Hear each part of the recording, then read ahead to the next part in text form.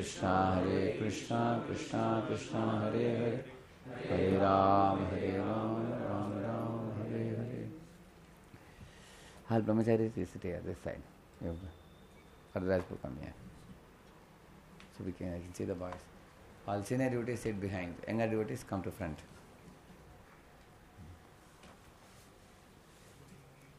Single file. Younger devotees will sit in single file.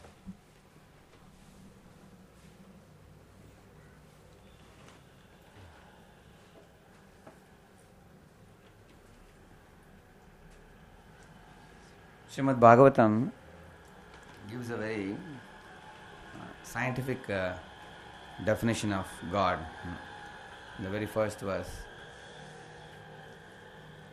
Often, modern man has a foolish notion that religion is dogmatic and our science is very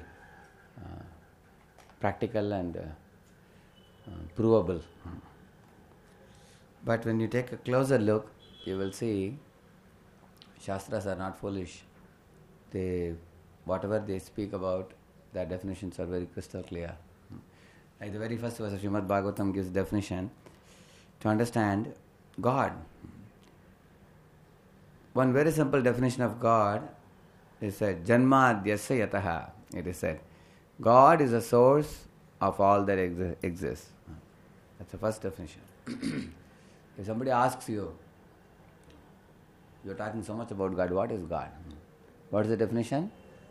God is one from whom everything emanates.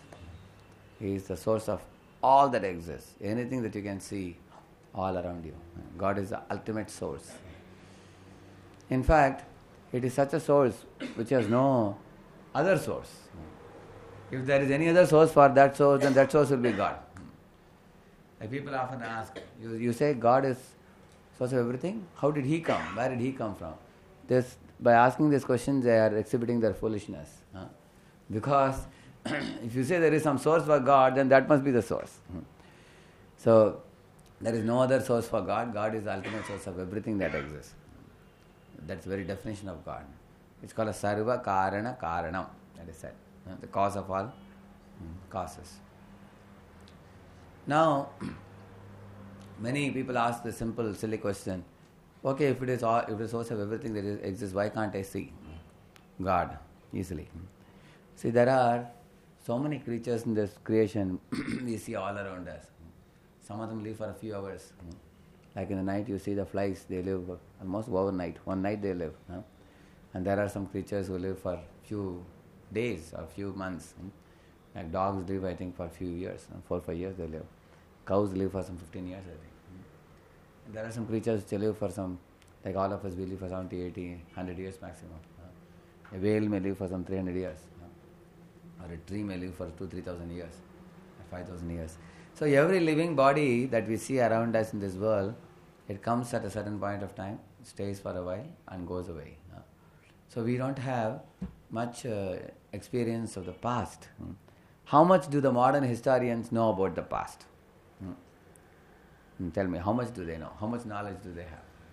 Few hundred years. If you go down below few hundred years, all the knowledge you know is from Yuan Chuang, history. What was written by you. You have to depend on, you have to put full, complete faith on historians who have written. Like Yuan Tsang from China who came to India and recorded something and kept. And if you go further down below, they may be doing carbon dating technique and all that. But to know the age of a particular thing, only problem is the scale is logarithmic and the error could be in millions. It's very risky. Very risky. Either they may say, this particular object, it may be either 1,000 years old or 1 million years old. So that can be such a difference in error. So it's very difficult for the modern historians or modern people to know about the past. Because we also are appearing at a point of time and then disappearing. We are born, we live for a short while. All living creatures in this world, they come and go. So we don't know the Bhutakal, we don't know the Bhavishakal. We don't know the past, we don't know the future. little do we know. And we are talking about God, who is the source of all that exists, and why we can't see Him. Because we don't have experience of even the things that existed few years ago. Now, even in the Vartaman Kal, even in the present tense, if you see, how much do we have knowledge? Prabhupada gives a very simple argument. Let us take an object that is existing in your current period, right now in present tense. Take, for example, the sun. The sun is such a huge planet that 14 lakh Earth planets could be put into the sun. So big is its size. 1400,000. So big is the sun. And it is how far away? 93 million miles far away. No. Can you imagine an object which is 93 million miles far away that is causing so much influence on you? People sometimes get sunstroke in India, Yeah, they fall, they are knocked off by an object that is so far away. And how much do we have knowledge about such a sun? So very little knowledge we have about even the globe on which we are living. People, we have not understood everything about the surface of the globe on which we are living. There are many unraveled mysteries even in this world. How much do we know about Arctica, Antarctica? How much do we know about all the different portions of the earth? How much do we know about the depth of the oceans? You see this African safari. Every time they come up with a new animal. There's a monkey which is 3 inches size monkey. So we may say, why don't you call it a squirrel? No, it's not a squirrel, it's a monkey only. It's a 3 inch size monkey. There are all kinds of different kinds of creatures coming up. So our knowledge of the things, even in the present, is very, very limited. Leave alone the past and the future. So we have no ability to enter into the mysteries of the past and the future, and even of the things in the present, especially because we have defective senses. We are not able to ascertain the truths perfectly, though that are put in front of us. So there are objects which are far away, and there are also objects which are very near to us. Still we cannot ascertain. So then what is the way to ascertain? In Bhagavatam, logically things are explained. So what is the logic that explains it? For example, that person, that thing, whatever we are calling as God, to be the source of everything, has produced a lot of things. Scientists also at one time thought maybe everything existed for all time. All the time it has been existing, timelessly, without any time scale. But then later they found out, today you can prove, scientifically, through physics you can prove, that everything was created at a point of time. And even the sun has a certain age. They say sun has 30 crore years or something. There is a method by which you can determine the age of the different things that exist around you in this world. They were created and they will be destroyed. That is understood by science. So if they were created and floated and all over this creation, then there has to be a source of that creation. Correct? So now, Shastra says the source of the creation is sentient God. And science says the source of the creation is a high density point. So Prabhupada then makes this wonderful argument. We are talking of God. Who is this God? Is this God a stone? Or some kind of high density point of infinite density, infinitesimal size and infinite temperature, from which everything exploded and came out? Or is God a person, a living being? So here comes the argument the Shastras gave, that we find there are two types of things we see all around us in this world. One is inanimate objects, and another one is animate objects. Inanimate are like the stone, huge boulder or stone, it doesn't move an inch also. But a small tiny ant, it has the life, it has the free will, it moves from place to place, it has a choice. It smells a sugar and eats sugar. When it is seeing stool, it turns its face away, goes away. So it has the free will. On the other hand, the pig, he smells stool, he eats stool. Smells halwa, it leaves it. Isn't it? So every living being has the free will. So you can see a tiny ant, or why an ant? Even sometimes you open a old book, you find some one dot fastly moving. It has life. So clearly we see Jad and Chetan in this world. That which has life and that which has no life. And from our own experience, we can see that the living forms are produced from other living forms. For example, in Bhagavatam, the examples are given. There are 4 types of living forms. Udbija, which is Udbija means sometimes you take a seed and you sow it in the ground. Seed also comes from a plant only. You sow the seed and then that germinates into a shoot, then a plant, then the flowers and fruits come. Isn't it? That is called as Udbija. Then we have Jarayuja. Jarayuja means those who are born from the yoni. Like we all are born from Jarayuja, which means from the yoni of a mother, embryo of a mother. Then there is Andaja. Andaja means those which are born from eggs. Like the birds are laying the eggs and the egg is hatching at a certain time, then the birds are born. Or like the hen or whatever. Then there is Shvedaja. The sweat that comes from the human body, you will find sometimes in the bed bugs start flourishing because of the sweat that comes from the human body. So there are certain things that come which cannot be produced artificially. Like blood cannot be produced artificially. Is there artificial blood, Ramprabhu? No. If they can produce artificial blood, nobody will be making blood banks and begging all human beings, please give blood. Why don't they produce artificial blood? They can't do that. Like, A positive, B positive, you can't produce such blood. Similarly, sweat also, that comes from the body. From that, the different krimis or different kind of creatures like the bed bugs are produced. You see that. So these are the 4 mechanisms given in Bhagavatam for the production of life, and you will find all the life in this world. They produce like this only. You will find. So they come only from living forms. Even when you want to clone, you can't clone from a mic system. You can't pull out one atom from a mic system and produce a child. You have to go to your living body. You take a living man's body, living woman's body. From there you take the cell and remove the nucleus and fuse another nucleus and do all that. You have to go to your living body. Living forms always come from other living forms.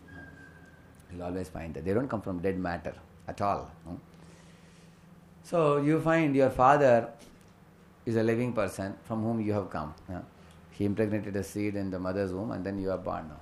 So his father is also a living person. So you have a father, he had a father, he had a father, great-grandfather, great-great-grandfather, go on and on above. So the ultimate person also has to be a living person, sentient person, who has the ability to think, feel and will. How can you say, can anybody say that my father came from air?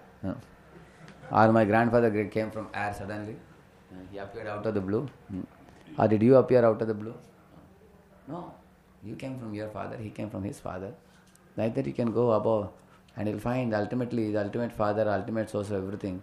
He also has to be a living person, living being, a supreme living being, endowed with the free will to choose what he wants to do. The supreme living being.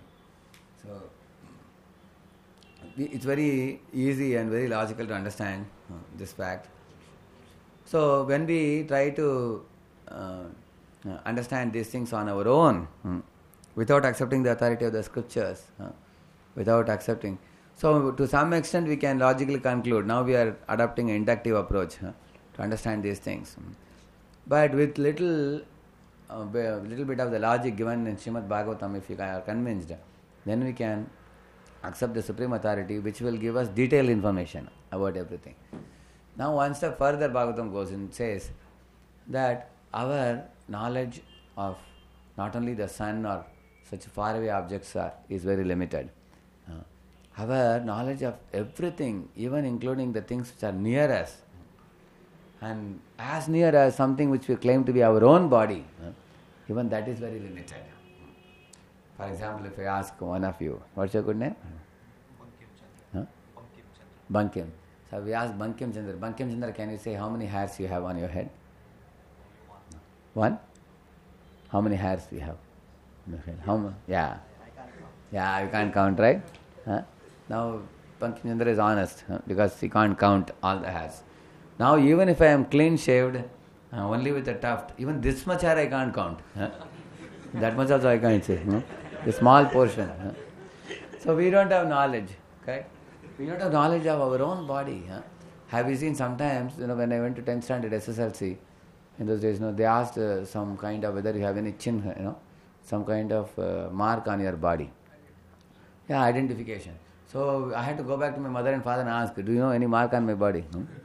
They say backside you have some kind of mole or something, or on your leg, correct?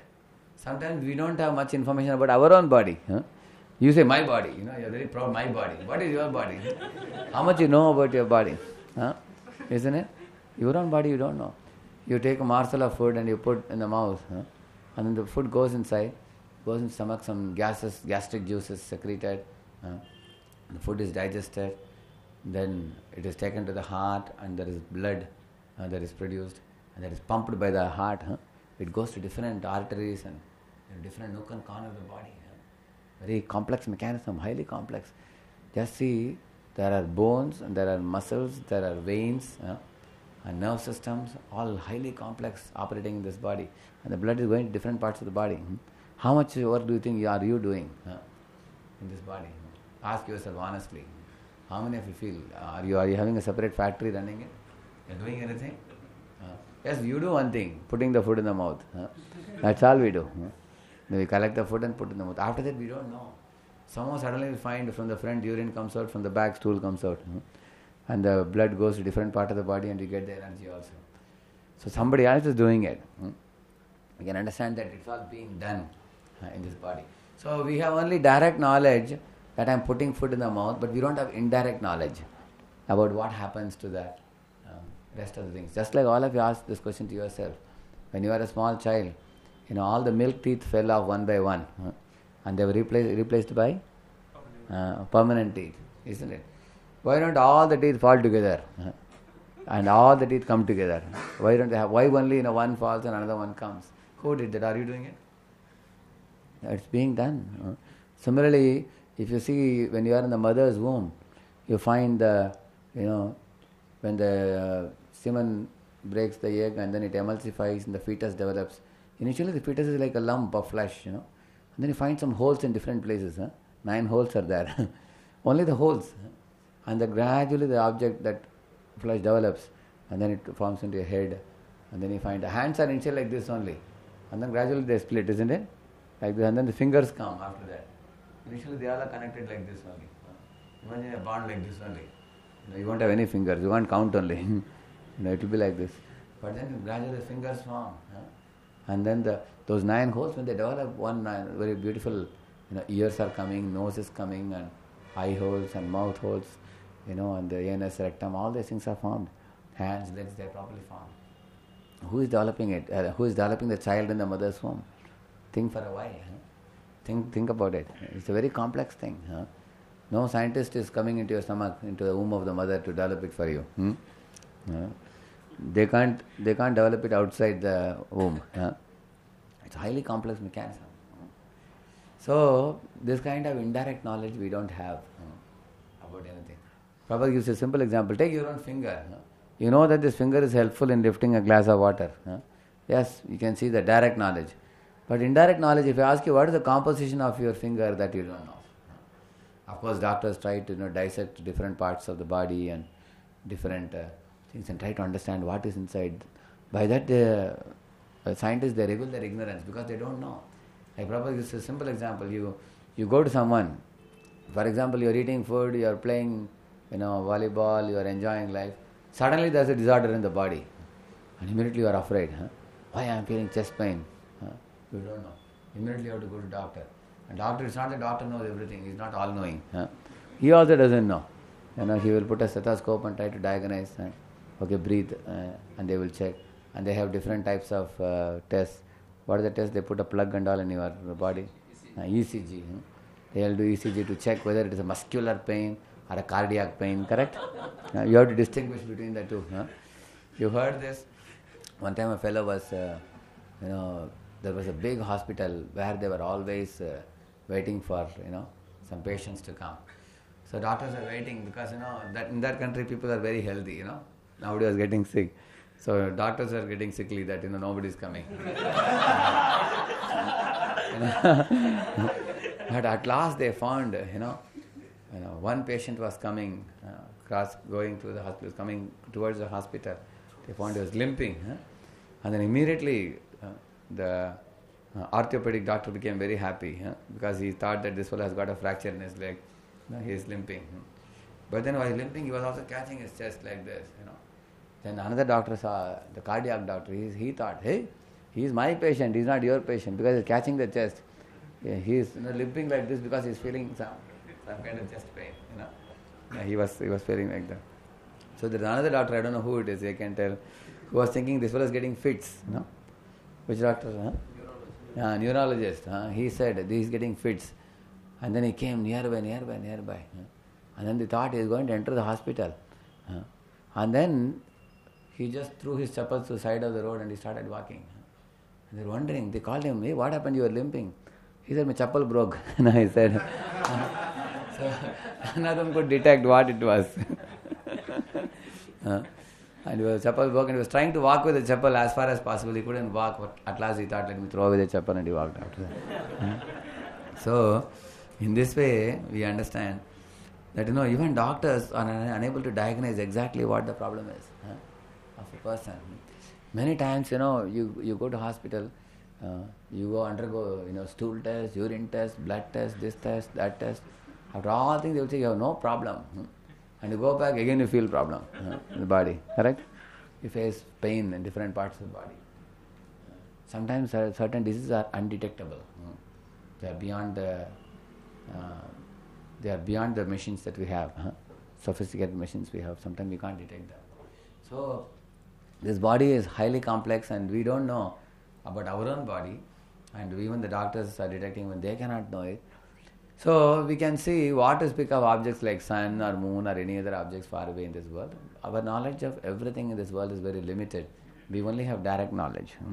Like for example, besides these things we can also see, like I was telling about the hair. Now you see that the hair grows so long, but this one eyebrows, this grows only this much. Why can't the eyebrows also grow like the hair? Long. Then you close your eyes. Everyone will have to walk like this. You can't see with the eyebrows. Then you have to keep cutting, isn't it? God knows eyebrows have to be only limited because you have to see. He has given God is certainly far intelligent than us. He has given the eyes to see and He will not close it with the hair from here. So this grows very... Now scientifically doctors may say because of the particular chemicals behind this hair, it will not come out so much, correct? You can say that. Whereas as far as this hair is concerned, there is some facility to make it grow longer. But the point is not that. Our question is why only that chemical is here and different chemical is here? That's the question. Why not this be here and this be here? Imagine all the men will be like, they'll be like Hare Krishna monks, shaven. Unfortunately, hair doesn't grow. All are baldies. This will be baldy and this hair grows like anything. All the time. Why can't it happen like that? Why it should be reversed, opposite? You can ask, no? Why it can't be like that? You apply your logic and see. So, somebody may say, why God has given the moustache and beard? Because people want to keep French beard. They want to keep style, Bhagat Singh moustache. So God has kept this facility. So, yeah. So in this way you will find that, you will find that in this creation, if you carefully apply the logic, you will find things which are very near to you, things which are far away from you, things which you can study. The Bhagavatam applies a very great logic in explaining about God. Janmadhyasya yataha anvayat itaratash chartesh abhignya swarat. Abhignya means God is knowledgeable about everything. There is nothing that He does not know. If you call God and ask Him how many hairs are in Bankim's head, immediately He will tell the number. That is the meaning of God. Not only in his head, in everyone's head. He knows how many hairs are there. That's the kind of knowledge He has. He knows inside out, outside in, everything. Because He is the source of all creation. There is nothing unknown to Him. Similarly, He knows the past, He knows the future, He knows the present. And He knows everything about everything. That's the very definition of God. given in Srimad Bhagavatam. Source of everything.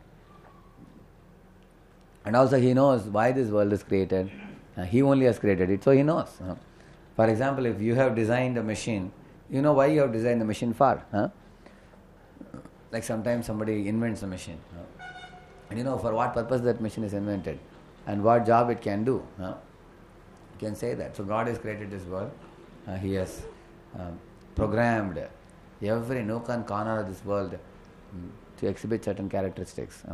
Just like people say in the genes, there is a program kept about the individual, correct? In all the genes, your behavior, your pigment of your body, your characteristic.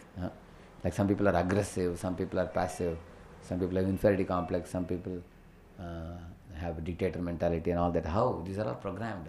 You will see that. Similarly, the size and shape of the body and form, all these things are programmed in the genes. Similarly, in this world also, God has kept program. How should things happen?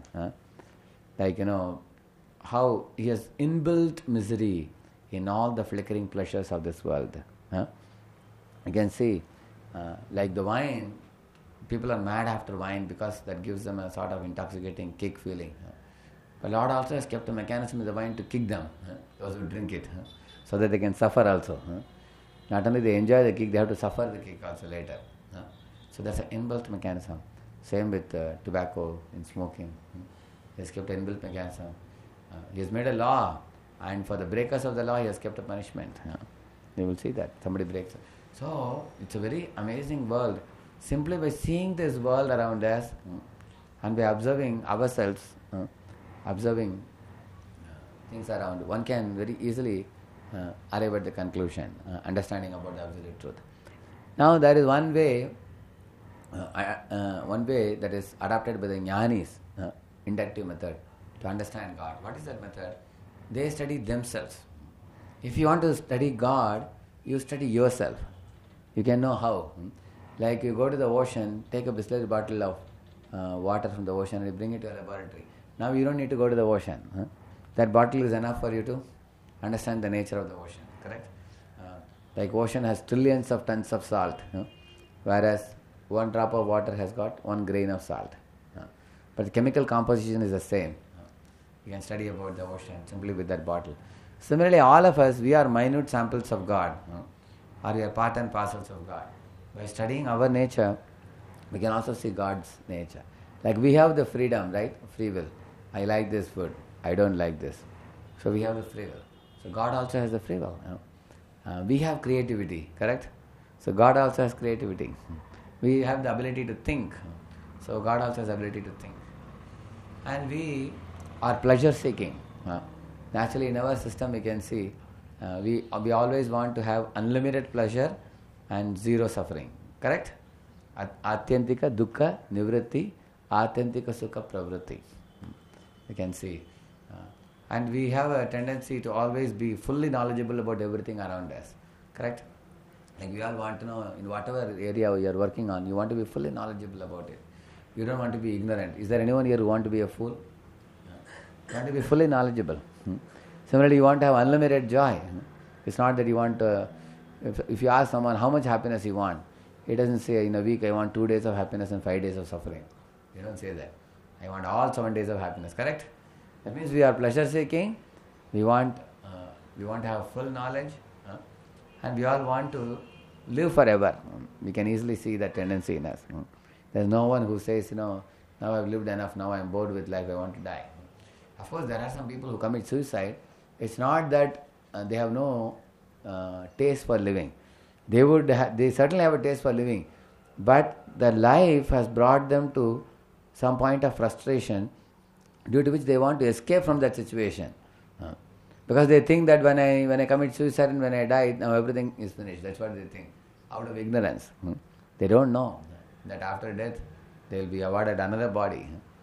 And in that body they have to suffer. Just like a company gives you a Mercedes-Benz, so you go home and come, so that you can use it for the sake of the company.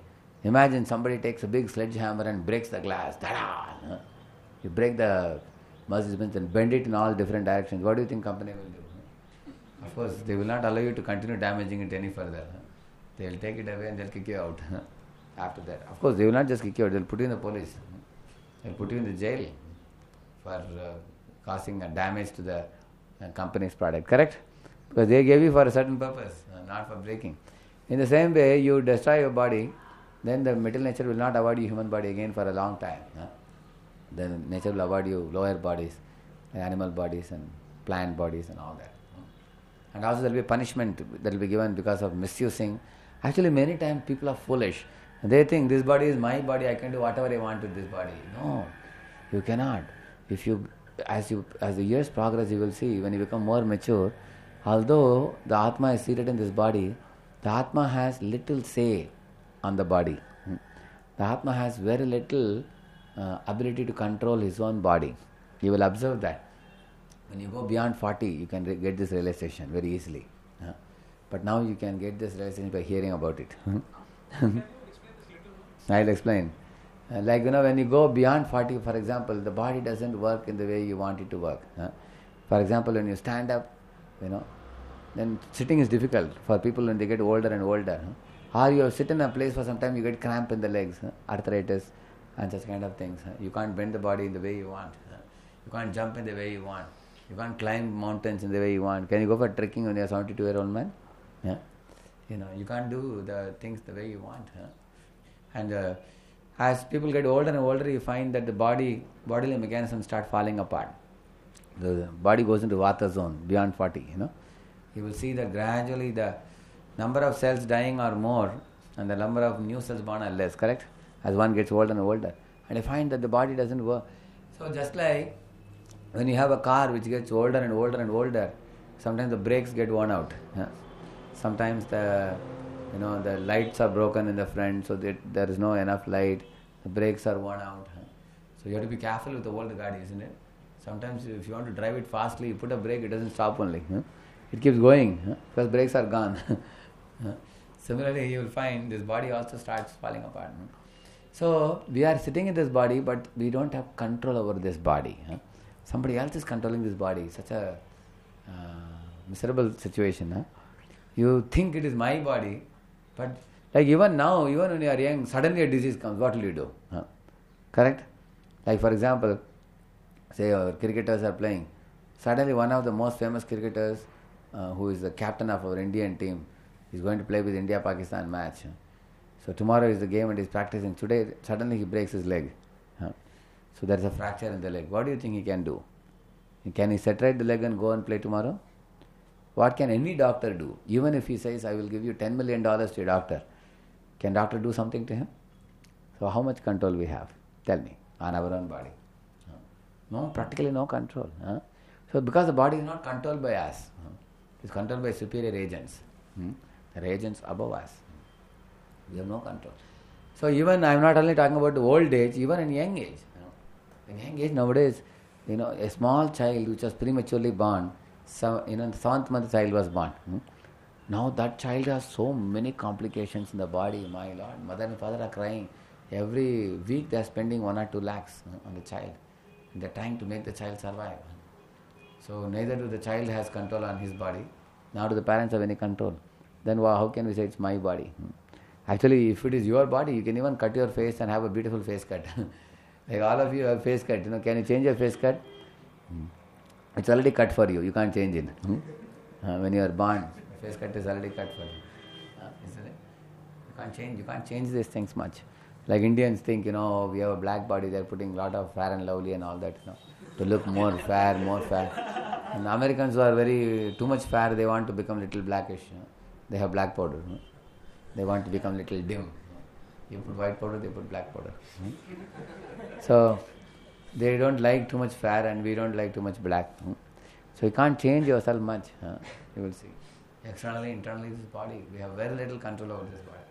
So Prabhupada writes about this, how by analyzing the sample, which is the soul, which is part and parcel of Krishna, we can understand the nature of the Supreme Soul. To some degree we can understand, because we are like part and parcel of God. So the very first verse of this Srimad Bhagavatam gives this type of definition, that the God is a supreme entity. He is Swarat. He is supremely independent. All of us are trying for supreme independence, if you see. We also want to become Swarat, supreme independent. Although we find that we are not able to. You can't be supreme independent. You are always, all living beings in this world are interdependent. Like, we depend on plants to give out oxygen, and the plants depend on us for the carbon dioxide. We depend on the cows for milk, and the cows depend on a farmer for milking them, like that. So you will find the interdependence between all the creatures in this world. But God is the only one who is completely independent. He is not dependent on anyone or anything. But all the other living beings are all interdependent in this world. So we are Anu and God is Vibhu. And we are his part and God is the whole. And you always find that the nature of a part is to always serve the whole. Just like hand is a part of the body, the welfare of the hand is in serving the whole. Because when the hand takes the food and puts in the mouth, and then the whole body, all the parts of the body can be nourished like that. So this is the way Bhagavatam deduces the logic of understanding God and God's nature. God is not like a stone, but he's a sentient living person, just like you and me. Out of the living, out of the two, that which is sentient and that which is dead. Certainly sentient is superior. So in this world we see living creatures and dead inanimate matter. So naturally living bodies are superior. So the ultimate God, if he is the source of everyone and everything, he has to be living also. We are endowed with emotions, he should be endowed with emotions. We have feelings, then he has feelings. We have personality, he should have personality. And we have the desire for eternity, knowledge and bliss, so he also should be eternal knowledge and bliss. Everything. Only difference must be, because God being Vibhu, ultimate, so he is all encompassing and we are a tiny part and parcel of his. So in this way, Bhagavatam begins, the very first verse of Srimad Bhagavatam, Janma Adyasya Yaton Vyat Itaradaschate Shabhigya Swarat. And then it says, second line, Tejo Vari Mridam, Tejo Vari Vinimayo Yatra Trisargo Mrisha, Dhamna Svena Sada Nirastakokum Satyam Paramdimi. What is the second line? Tene Brahma Hridaya Adi Kaviye Muhyanti Yatsuraya.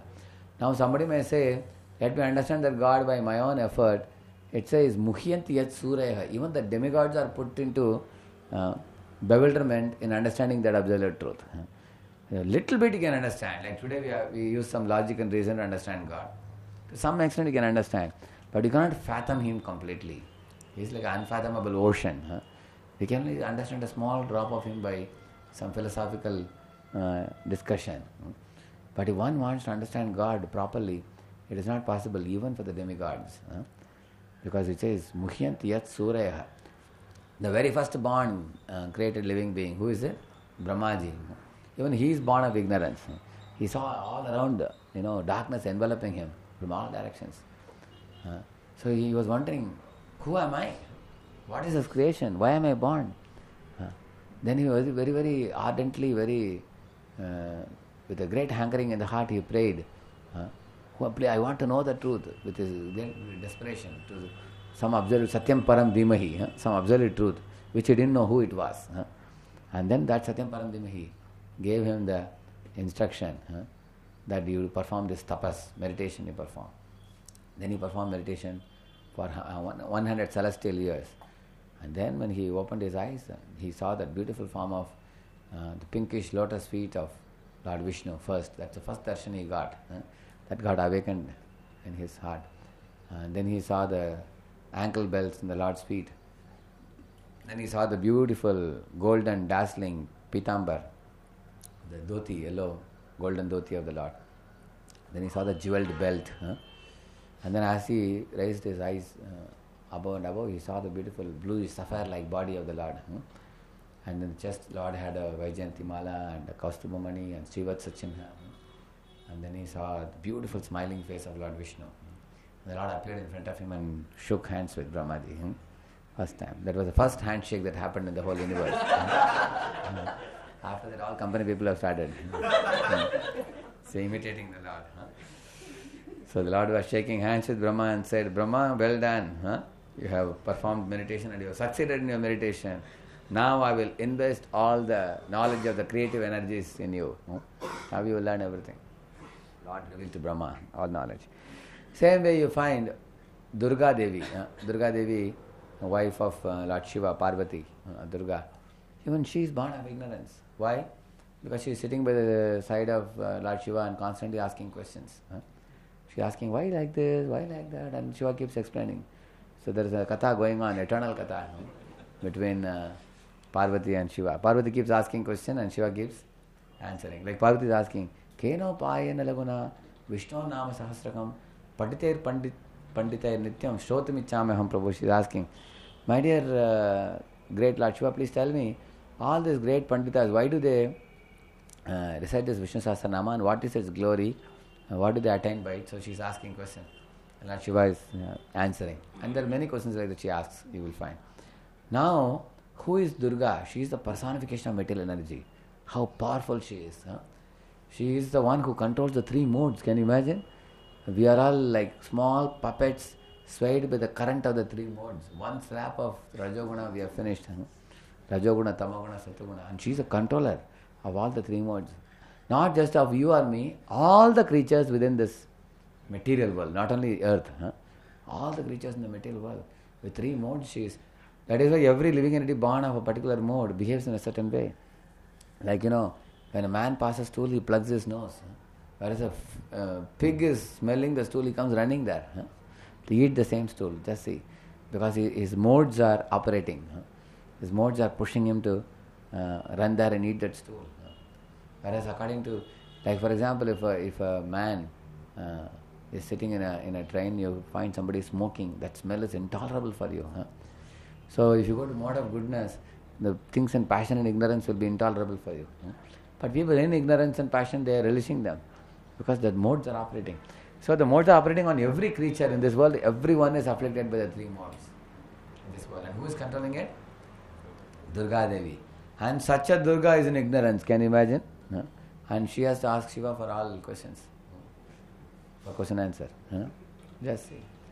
So the two top personalities, Brahma, who creates the material bodies, and Durga, who controls those material bodies with three modes, both of them are born in ignorance.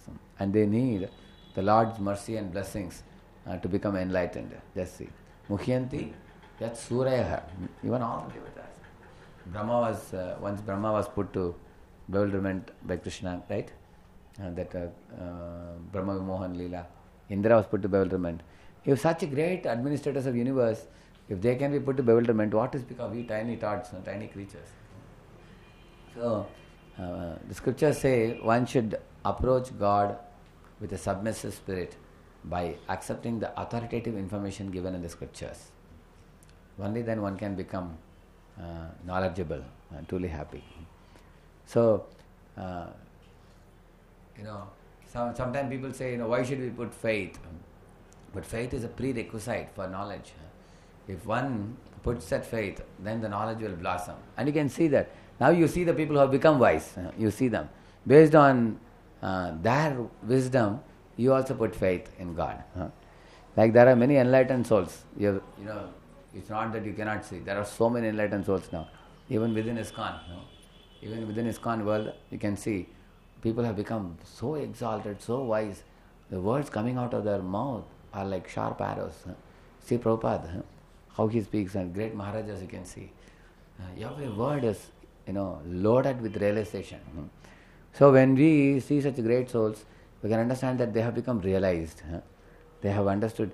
They can see things far beyond what other conditioned souls can see. And after developing faith in them, now you ask the question, how did they become so wise? Because they surrendered to God. So I will also surrender.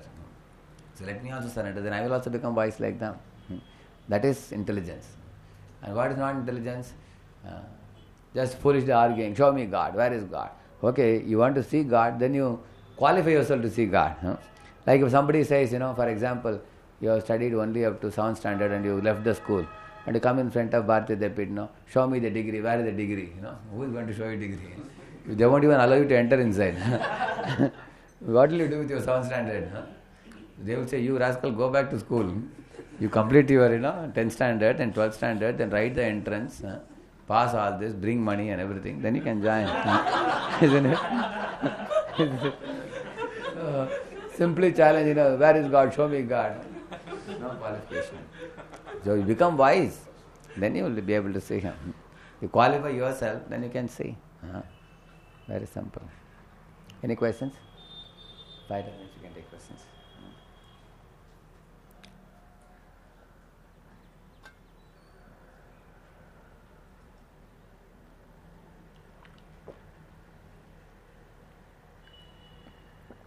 Actually, I wanted to end early, before 8, because I wanted to have a meeting with Ram Prepo and other senior devotees. There's some people one question? I wanted to ask, we see that some people, that's of course because of the eternal bank account also, some people, they come here, keep hearing, and they increase on their faith, initially faith. But some people, they, initially when they come and hear, some points they feel, like one boy, he read that life comes from life and told that the classical word is used. So in such cases, how to handle? Then You should tell them when they see the word rascal, I think you can tell them that, when Prabhupada uses the word rascal, he means it as foolish. Somebody is foolish. Actually in India this word is very common. Like old people using rascal further. In South India they used to call it Badava, they used to call it. Badava means rascal only, In South India, small, when they would tell their grandchildren, they would catch their ears, "Hey, come here, but rascal." They would say like that. It's a very common word. But in the West it may be very, it may be considered a very serious word, like that. And you can also tell them Prabhupada is a very elderly person. He is like a grandfather. And when Prabhupada said this to even scientists, many scientists actually never took it seriously. I mean, they appreciated Prabhupada very much.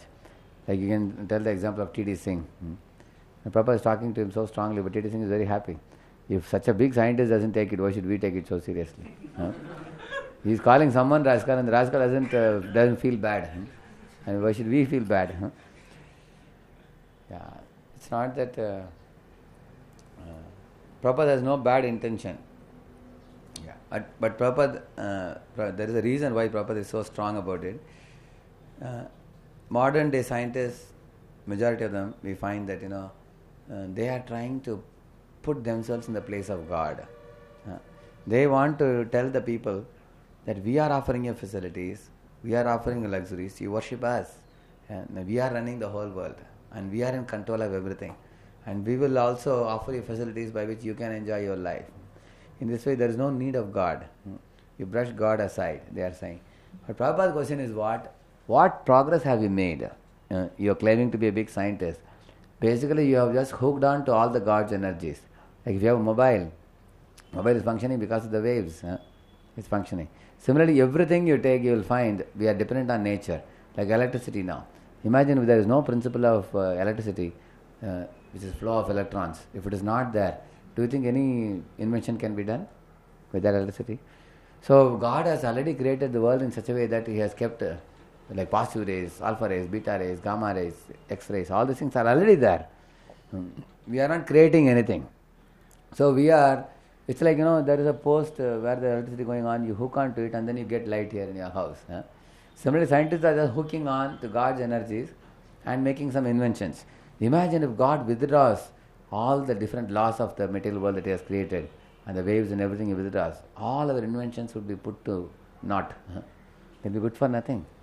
Our mobile will be no better than the mobile toy used by the children going to school. They have a mobile box. Our mobile will be like that only. Yeah. If these waves are not there, otherwise how can you do satellite communication?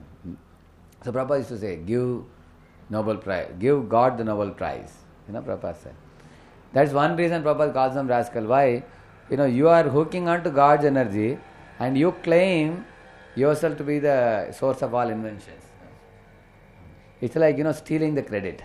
You understand? It's called as steya in Sanskrit. Like for example, imagine you do all your project work for 1 year. You work very hard and you have prepared the report. Somebody puts their name and they submit it. That I have done it. It's like that only. They're stealing the credit. Another reason why Prabhupada is so heavy with the scientists, just like imagine if there is imagine you have your child playing outside the house, wearing all kinds of gold ornaments, silver ornaments and different kinds of ornaments in the body, very, very costly ornaments. Somebody comes and gives some lollipop or something to the child and takes away Because children are innocent. You give them lollipop, they will be eating the lollipop very happily, and he takes away all the gold chain and everything, and he goes away. Is it not a big loss? Is he not cheating the child?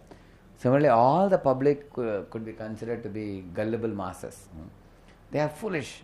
General masses, they go by the fads and fashions, luxuries and comforts. They are foolish.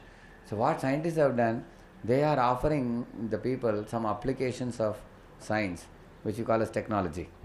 What is technology? Technology is application of science. Manipulate the matter in a slight way, and then you offer some luxuries. So, for example, one principle called electricity can be used for making the grinding machine. You can have motor cars. You can have the fan. You can have the washing machine. Everything you can have with one principle. But scientists are showing that we are offering you so many luxuries and electronic gadgets and everything, which is like lollipop, big lollipop.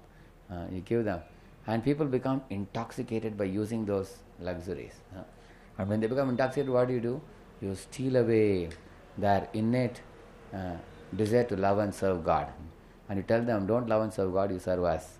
You salute us and serve us. So they have stolen away the people's faith in God and religion.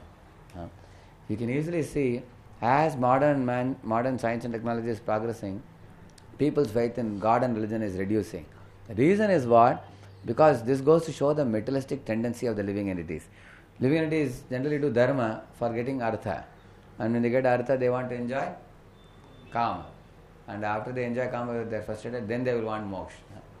So now scientists are saying, you don't have to do dharma for getting artha and kama. We will provide you the artha and kama directly. We will give you a shortcut to get artha and kama. You don't have to go through God. Is it possible or not? It is possible. They can provide you artha and kama, but that will not satisfy your heart. Any artha and kama obtained without performance of dharma will not satisfy your heart. Guaranteed. For example, there are two ways,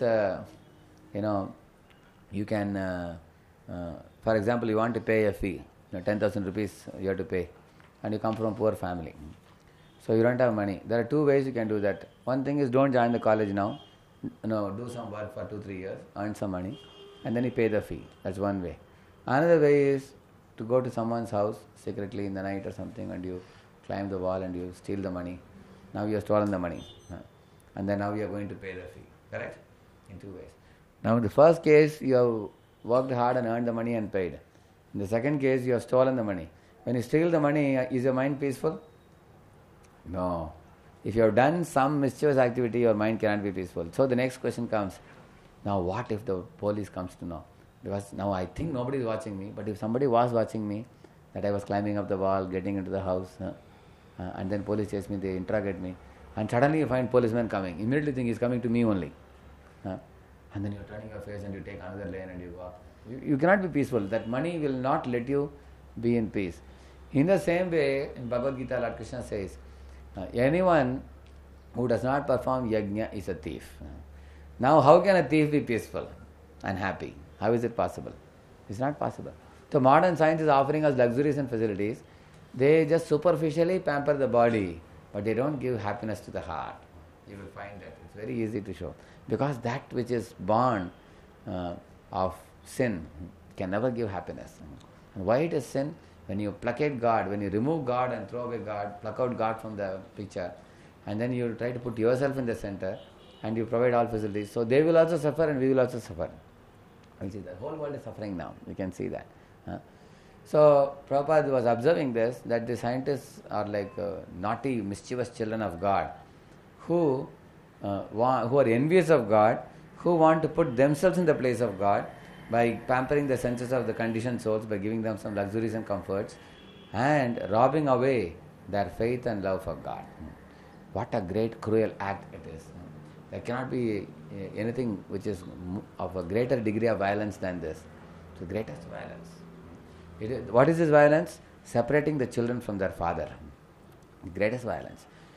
So even in any government you ask, if somebody goes to Tata's house, Tata's son is going in his car, he's a young boy. Suddenly 3 gundas come on the way, midway they attack the car and they kidnap the boy. Is it not a great sin? If they are caught, kidnapping is a very great sin. Kidnapping a millionaire's son. So we are all millionaire children and scientists have kidnapped us. They have kidnapped and they have taken us and they are saying that, Now forget your eternal Father. We are your Father.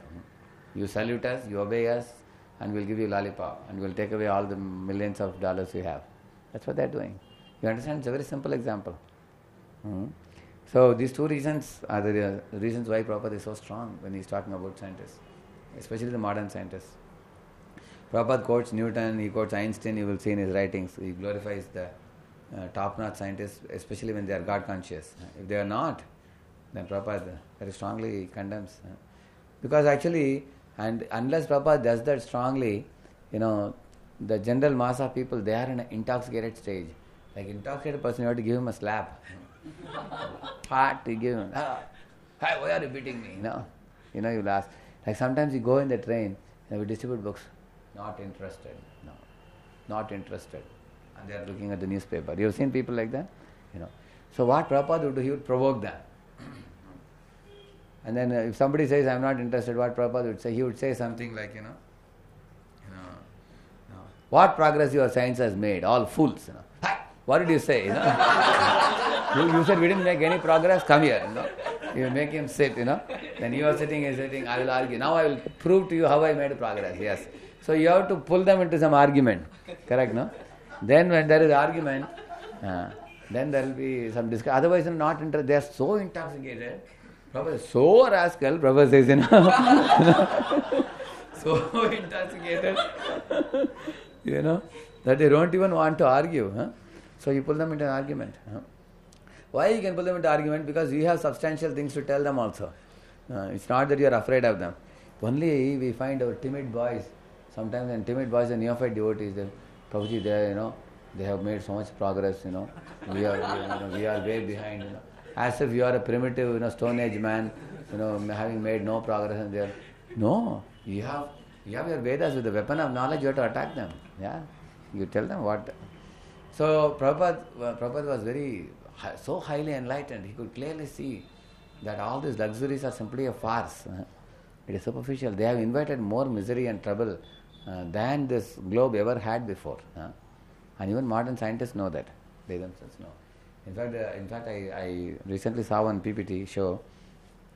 One man in 2070, he is talking about the condition of earth, how the water has dried up, because how he is giving his child, only half a glass of water to drink in a day, because there is no water supply available.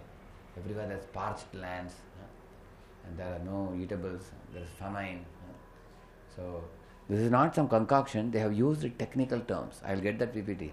They have used medical and scientific and technical terms. It is not some kind of, imaginative story. In fact, so many technical terms are there, even I didn't understand it. Probably Ram Prabhu, some doctor can understand it. I will get that PPT. We should see what is going to happen in the future. These are all made by scientists only. They are not made by any religionists. Scientists themselves know where the globe is going, where the world is going now. How much the sufferings are going to increase in the time to come. So, unless you wake up the intoxicated, foolish, conditioned souls, in Bhagavatam there is an example. The Acharya gets up in the morning. He has a big bell. Dhang, dhang, dhang, and he plays the bell. Immediately all the students who are sleeping in their bed, they jump up from their bed, hearing the sound of the bell. In Pune also we used to have one big bell in those days. You play the bell, they jump up and immediately they go to the bathroom, they take a bath and they come and they start chanting the Vedic mantras, opening their Vedic textbooks, and they become engaged in devotion. In the same manner, it is that Acharya is one who wakes up all the sleeping souls. Prabhupada is that Acharya in this age. You find he went to the West and he woke up all the people who are in deep slumber. People who are all studying, all kinds of Jada Vidya, material science. I heard in NCL Pune there is a scientist who is researching on how to maintain the bubble going from the top of the head, smoothly flowing in your body up to the tip of the toe. Till the time bubble should not break. In order for the bubble to have certain characteristics, how to have that soap bubble. So for that he is doing doctorate. Can you imagine? Yeah, people are spending there so much of their time and energy. Yeah. So people are absorbed in that kind of research. Nowadays, if you see the research, you will laugh at it. Nowadays, all kinds of research are being done, crazy research. So, when Prabhupada Acharya came and he rang the bell of awakening of Krishna consciousness, what happened? All living beings all over the world, in America, in Canada, in Europe, in London, in Australia, in India, everywhere, people started opening the Vedic textbooks and started studying. And they become awakened. Such awakening he created. When he created that awakening, just like making the big noise. Similarly, strong speech is required.